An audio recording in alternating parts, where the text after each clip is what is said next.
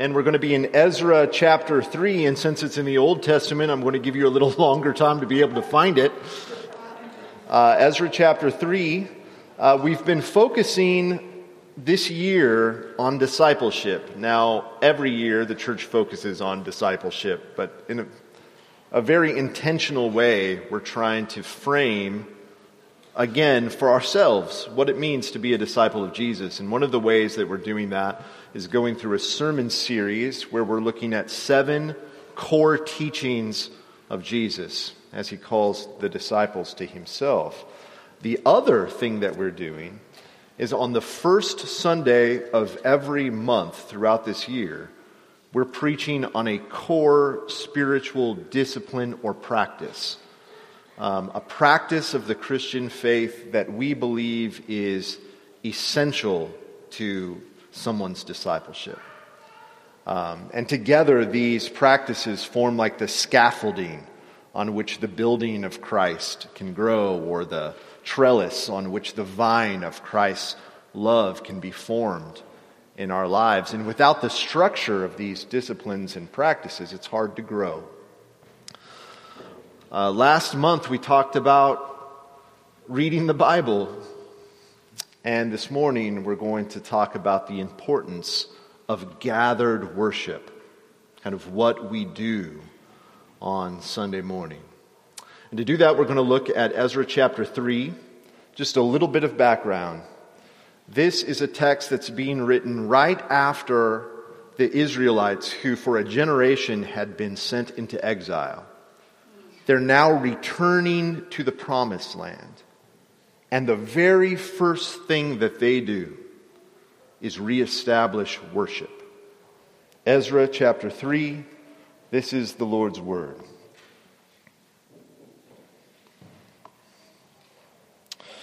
When the 7th month came, and the children of Israel were in the towns, the people gathered as one man to Jerusalem. Then arose Jeshua, the son of Jehozadak, with a fellow priest, and Zerubbabel, the son of Shealtiel, with his kinsmen. And they built the altar of the God of Israel to offer burnt offerings on it, as it was written in the law of Moses, the man of God. And they set up the altar in its place, for fear was on them because of the peoples of the land. And they offered burnt offerings on it to the Lord, burnt offerings morning and evening. And they kept the Feast of Booths, as it was written, and offered the daily burnt offerings by number, according to the rule, as each day required. And after that, the burnt offerings, the offerings at the new moons, and at all the appointed feasts of the Lord, and the offerings of everyone who made free will offerings to the Lord. From the first day of the 7th month, they began to offer burnt offerings to the Lord. But the foundation of the temple of the Lord was not yet laid. I want to skip to verse 10. And when the builders laid the foundation of the temple of the Lord, the priests in their vestments came forward with trumpets, and the Levites, the sons of Asaph, with cymbals to praise the Lord according to the directions of David, king of Israel. And they sang responsively, praising and giving thanks to the Lord. And this is what they sang. Classic. For he is good, for his steadfast love endures forever towards Israel. And all the people shouted with a great shout when they praised the Lord, because the foundation of the house of the Lord was laid. But many of the priests and Levites and heads of fathers' houses, old men who had seen the first house, wept with a loud voice when they saw the foundation of the house being laid, though many shouted aloud for joy, so that the people couldn't distinguish the sound from the joyful shout from the sound of the people weeping. For the people shouted with a great shout, and the sound was heard far away. This is the word of the Lord. Thanks be to God. Let me pray. Gracious Heavenly Father, would you be with us and lead us to a place where we could shout with a great shout, for he is good and his steadfast love endures forever. We praise you, we give you thanks. In Christ's name, amen. All right, so the exiles are returning home to the promised land after at least a generation away, scattered all over the Middle East. They'd been away from the promised land without access to the temple. They haven't been practicing the regular burnt offerings or the sacrificial system, all of these traditions and rituals that were so important to their faith. And now they're returning home and they find it in ruins. Everything needs to be rebuilt. And what is the first thing that they do? What would you do? They reestablish worship. In verse 2, they build the altar and they reestablish the sacrificial system. In verse 4, they resurrect and reestablish the liturgical calendar. They celebrate Christmas, or in this case, the Feast of Booths, and all of the symbolic feasts that symbolically remind them of the great acts of God and their place in that story. And in verse 7, they begin the construction of the temple, and they reestablish the priesthood. And it talks about the vestments of the priests. These are the fancy duds that the priests wore that had so much symbolic meaning for them. And then in verse 10, after the foundation of the temple is laid, there's this ribbon cutting ceremony, and they pull together finally the worship band, the choir with all of the cymbals, and they sing together responsively this crowd favorite, "For he is good, and his steadfast love endures forever towards Israel." And all of the people shouted with a great shout, it says. 70 years away from the promised land. 70 years in which it had been proven that they could sustain faith without these practices. Now they're back in the promised land, and what's the very first thing that they do? Reestablish worship. This is what gets me about that. During the pandemic, we had like 6 months where we had to worship online. Most congregations stopped meeting at least for a time. And during that time, we had to evaluate, what does this mean to us, this worship thing? We as a society had to ask whether in-person worship is more like going to a restaurant or more like the elementary school education system. Is it more like a nice perk in our lives, or is it something indispensable to us and essential? Does corporate worship matter? How essential is it? Should I go back to it? Is this a fundamental part of what it means to be a follower of God? And here's the thing, for many in my life, the jury is still out. Because faith for them actually seems easier and less complicated without church. And there's many reasons why that may be the case. But for many folks, that's just the reality. There's so much access to good teaching. And there's just the thought, if I have like my faith and my podcast and my spiritual director and a good walk around Holmes Lake, and I love Jesus as much as I did before I stopped going to worship, why should I go? Does corporate worship matter? It's just a question that's in the air right now. And for the rest of us who are here, because I recognize I'm preaching to you, and you came this morning, there is an equal and opposite danger.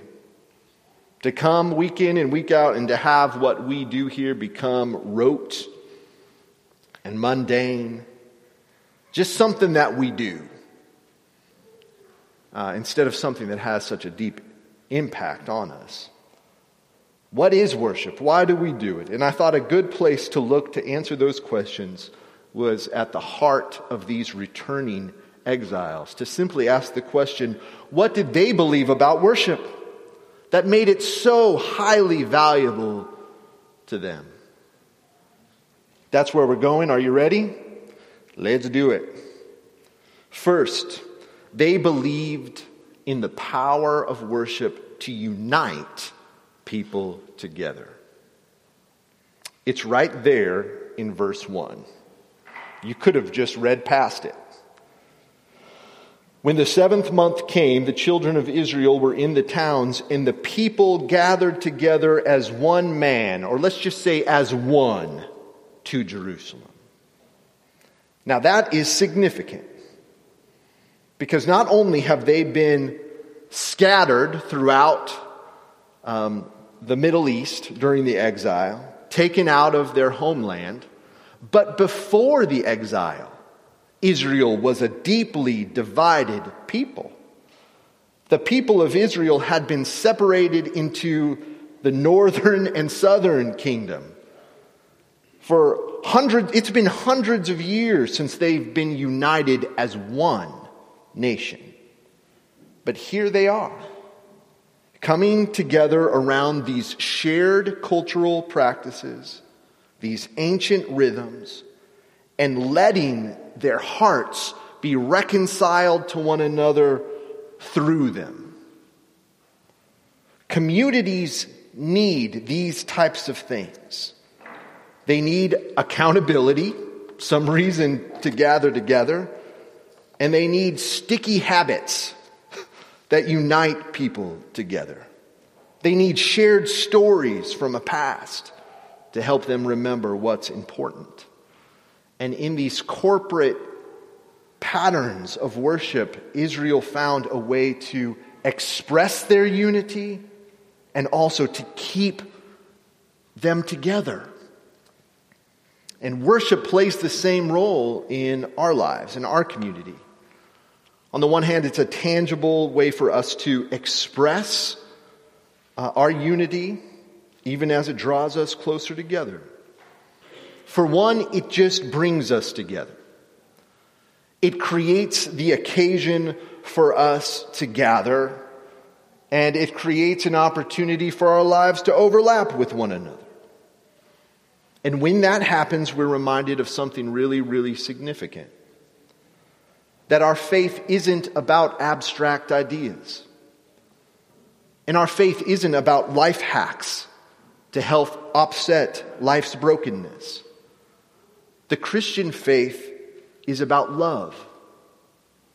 Love for God and love for neighbor. And here's the interesting thing. Love requires others. It requires relationship. It requires the presence of something that a digital worship experience or a commitment to solo Christianity can never provide. It provides the wonders of skin and handshakes and hugs and faces and names and bread and wine and spontaneous conversation, some shallow, some deep. It provides the gift of the inconvenience of another person. Another person without whom we cannot be the person that Christ is calling us to be. I need to hear babies squirm and cry. I need to see the red eyes of the people in the pew next to me. It reminds me of where love is needed, where grace is needed. And it's all a part of what it means to be one. And it doesn't just bring us together. It unites us with people that are different than us. And it forces us to come around something that marginalizes our differences. On any given Sunday, I'm around all sorts of people. Y'all. Diverse group on just about any scale you could choose. Maybe not as diverse in some ways as we would hope, but it's certainly more diverse than our social media feeds, affinity groups, and living rooms. And so here we are, inmates and CEOs, immigrants and counselors, addicts and medical professionals, all singing the same songs, eating at the same table, having the playing field of life leveled for us at the cross, opening our hearts to resurrection, gathering together as one. It's one of the hardest and best things about church, having to worship with different ages, classes, ideologies, cultures, different people with different political beliefs. It's inconvenient, but also truly grounding, nourishing, and good. On the one hand, it humanizes the proverbial other side of the aisle, even as it reminds us that the things that unite us are greater than the things that divide us. The local church gathering, at its best, preserves that space for us in the world, for people, diverse people, to be gathered as one. And not just one with one another. It unites me with the broader church. To people in this moment on every continent, in every culture, who are gathered on the Lord's Day to do pretty much the same thing that we're doing here. And to think that it not only binds me together with those people, but it also binds me with the hearts of people throughout history who lived in this rhythm and who believed this stuff. Most of the things that we do here or say here are pretty ancient, or at least are rooted in ancient practice. That's especially true of something like the Lord's table. And so some mornings I like to imagine our little table like stretching out and reaching out to the past, so that all of the saints that lived before us are somehow joining us at the meal. And there's tables, there's a place set at the table for folks we've lost in the present, recently, who we will be with forever in glory. And it reaches out in the future to hold a place at the table for everyone who will believe this stuff after us. And I think of those people sitting with me, and it honestly strengthens my faith. And I'm reminded of why I believe when it's hard to believe. I'm reminded that as good as that Brene Brown podcast is, and it was good, that there are wells deeper and more ancient, wells of living water that will outlast the modern wisdom or controversy or fad. The local church gathering at its best preserves that space for us in the world, where we can be gathered as one. They believed in worship's ability to unite. Do you? Next, they believed in worship's ability to transform.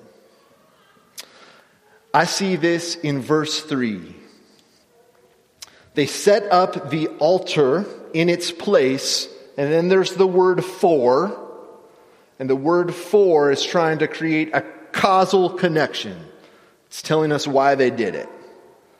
And it said they did it because fear was on them because of the peoples of the lands. Fear was on them because of the peoples of the land. And so they worship. Now, I think worship is a funny thing to do if you're simply scared for your physical safety. Sure, you want to seek the Lord's faiths and His protection, but I think you would pray, and then the very next thing you do would build a wall or build an army. But the very next thing that they do is start up the liturgical calendar, and they celebrate Lent. They celebrate the Feast of Booths. Their fear wasn't for their physical safety and health. It was for their spiritual health and safety. You see, while they were gone, the Israelites got some new neighbors. Part of the exile program was Babylon and Assyria not just moving people out, but moving new neighbors in, so that if the folks ever came back home, it'd be harder for them to regain their cultural identity. And so they had new neighbors with new customs, stories, values. And how were God's people going to remain distinct, like the salt and light people of God in the world? How were they to remain distinct? Their answer was worship. Worship. The burnt offerings, the rhythms of singing and praise. They focused on the church calendar, all with a hope of remembering who they were and to keep them from drifting off and to slowly becoming like the culture around them. For them, worship was not simply a means of expression or even a place of learning. It was a place of formation. And they understood something really key about spiritual formation, that it's inevitable. That the formation of a soul, that isn't just a Christian thing or a religious thing. It's a human thing. We are all being formed into something through worship. We're all becoming a certain kind of person through the habits and rituals that we participate in that shape our hearts. We are all the disciples of someone or something. There are forces in our lives conspiring to shape us into a certain person by redirecting our love and our worship. For Israel, it was Babylon and Persia. For us, it's the iPhone and the marketing directors that create the algorithms that fill our screens, that call us to worship all the time. And also the good folks at Hallmark and the way they frame the holidays we celebrate. In other words, you don't need to go to church to be led through a liturgy. Every time you turn on your phone, you're called to worship. You don't need to go to church to hear a declaration of sin. You hear it all the time. People pointing the finger at one another. You don't need to come to church to hear a sermon. Someone trying to tell you what's true and beautiful and good. You don't have to go to church to celebrate special days. Valentine's Day is coming up. New Year's Eve. That was just a little while ago. We even have secular versions of Christian holidays, like Christmas and Easter, to compete with. Man, just picking up your iPhone the 40 millionth time that day is a repetitive act of worship. You're not worshiping the iPhone, but the iPhone affects what you see as worthy and where you get your worth. And if we're honest, all this stuff is leading us to worship. To think about how we spend our time, money, our bodies, our relationships, shaping how we think about what is worthy and where we get our worth. And some of the messages we get week in and week out are good, and some of them are bad. But God's people have always seen the need for a place of counter formation. A place where there could be practices and rhythms that keep us tethered to Jesus, to His story, to His kingdom, to His values. A place where through rhythm and practice and ritual and song, we could reinforce a counter narrative of truth and wisdom, of love and grace. A place where week in and week out, we can rebuild our sense of what actually matters. And that's what we do at worship. We are called to worship at the beginning of our services, not by an advertisement, but by God Himself. And we sing songs about sacred things, like when it's dark in the world and you still have hope and you can still sing because the gospel is true. And we declare sin not of other people. We point the finger at ourselves. And we cultivate a humble heart and we recognize how we've contributed to making the world the mess that it is. And then we receive forgiveness and grace. And we recognize that our worth isn't in like our job. It isn't in being a good parent. It isn't whether we had a good or bad week. Our worth is found in the smile and declaration of God that He loves you and will never let you go. We fight entitlement and selfishness by giving our offerings and recognizing that everything that has been given to us by God. We seek ancient wisdom in God's word. We gather together around one table and say we're not divided, we're one. And then we're blessed in the benediction and sent out into the world to be a blessing. And we celebrate holidays, not about romantic love, not holidays that aren't there to make us consumers. They're about things like the death of death and feasting and joy and patience and sobriety and sacrifice. And we just do this thing week in and week out, and we celebrate the festivals year in and year out until we die. And if you do that with faith, it will transform you. But most of all, it will keep you tethered to the only thing that is worthy of your worship. You feel in this passage the crescendo that happens. They do the burnt offering thing, and they do the Feast of Booths thing, and then they lay the foundation of the temple, and then they get the band together. And then they sing the song, "Oh, for He is good and His steadfast love endures forever." I love that. They sing a song about His goodness, His love and loyalty to them, and how that goes on forever. Rooting our hearts in those realities is the most important thing that a human being can do. Because misdirected worship is the source of so much of our pain. It's when good things like family and friends and job and achieving and success, when those things become ultimate things, man, it can really scar you because they're not always good. They're not loyal and steadfast, and none of them lasts forever. Why do some people get freaked out when they break up with someone? And others are sad, but they're not totally broken down.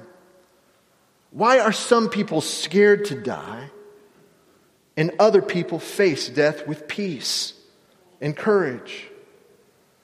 Why can some folks be content with so little, and others have so much, yet they're driven for more?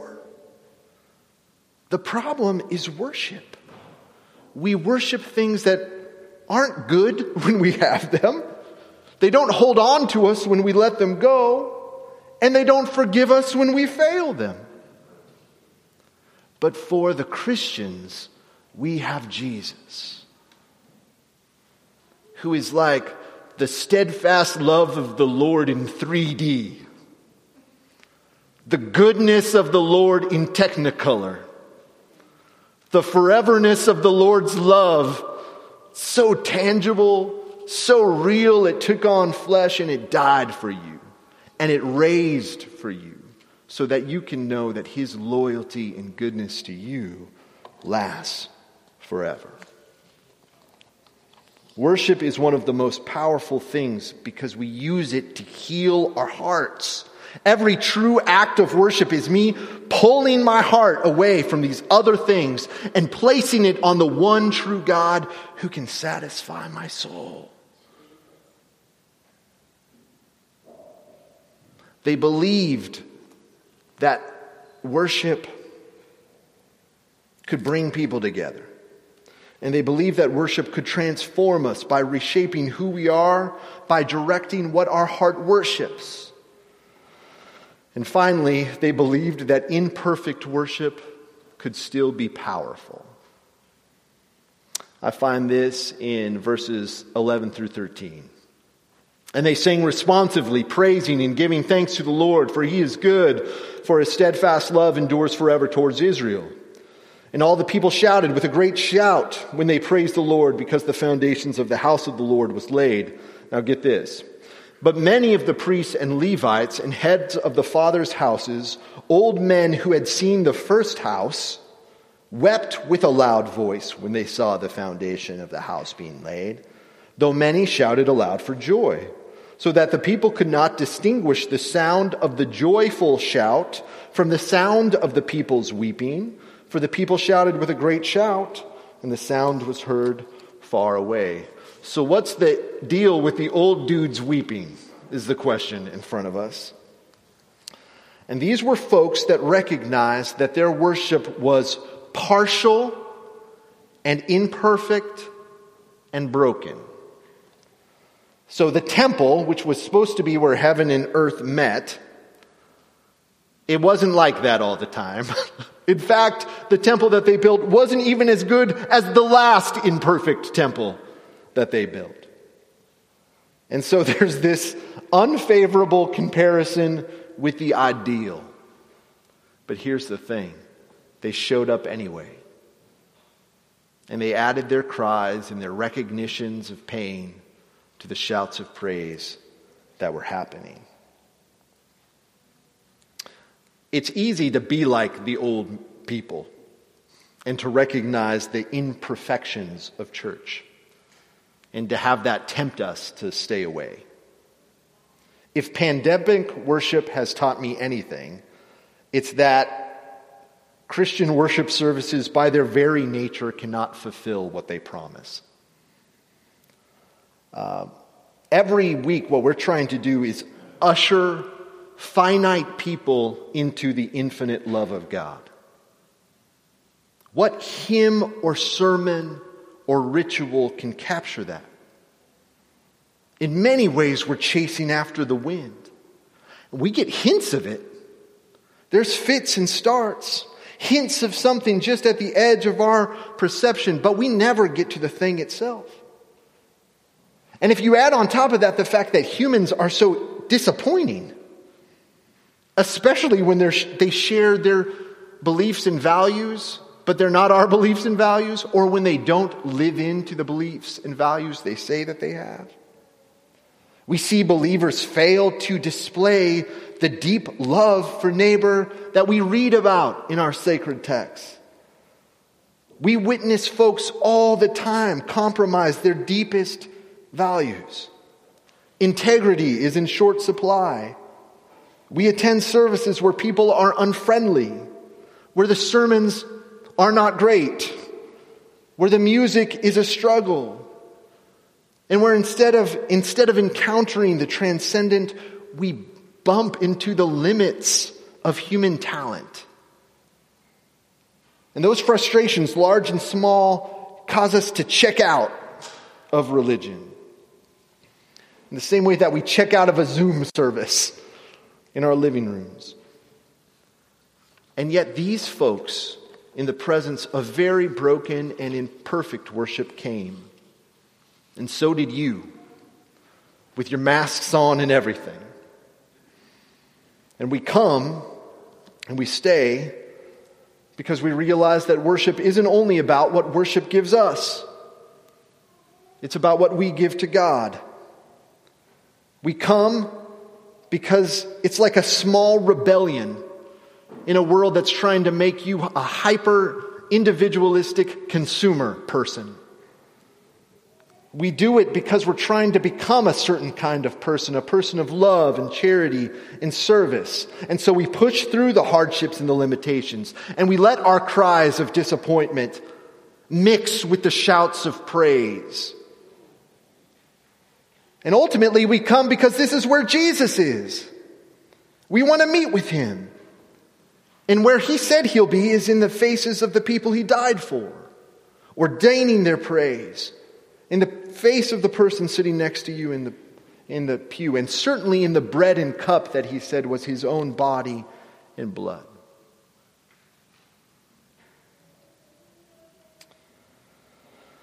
I guess I just want to reframe worship for us. What is it to you? For some people, the worship service is an experience. Something that's there to just jumpstart and awaken you spiritually, to get you fired up again. If that's what worship is, you will only judge it by whether the sermon was good or whether you liked the music that day. But to see it as something more deeply formative, something that has an effect on you because we do it all the time, that's shaping our hearts to making us a more humble, sacrificial, loving person.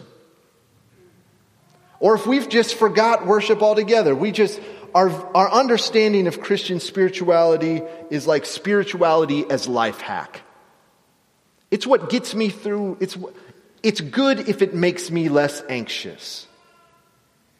If it helps me deal with my sorrows or pain, then it's good. Well, if that's all that Christianity gives you, you don't need worship at all. You can just take your book and your spiritual director and your walk around Holmes Lake and be fine. But that's not the kingdom of God, which requires others, which requires family, which requires formation, which requires hardship, which requires sacrifice, which requires the slow burn of doing imperfect worship together for a long time, because that's where we find Jesus, and Jesus is worth it.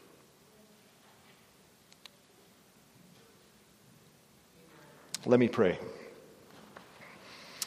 Gracious Heavenly Father, thank you so much for Ezra chapter 3 and how it challenges us to think through what we think we're doing here when we come to worship.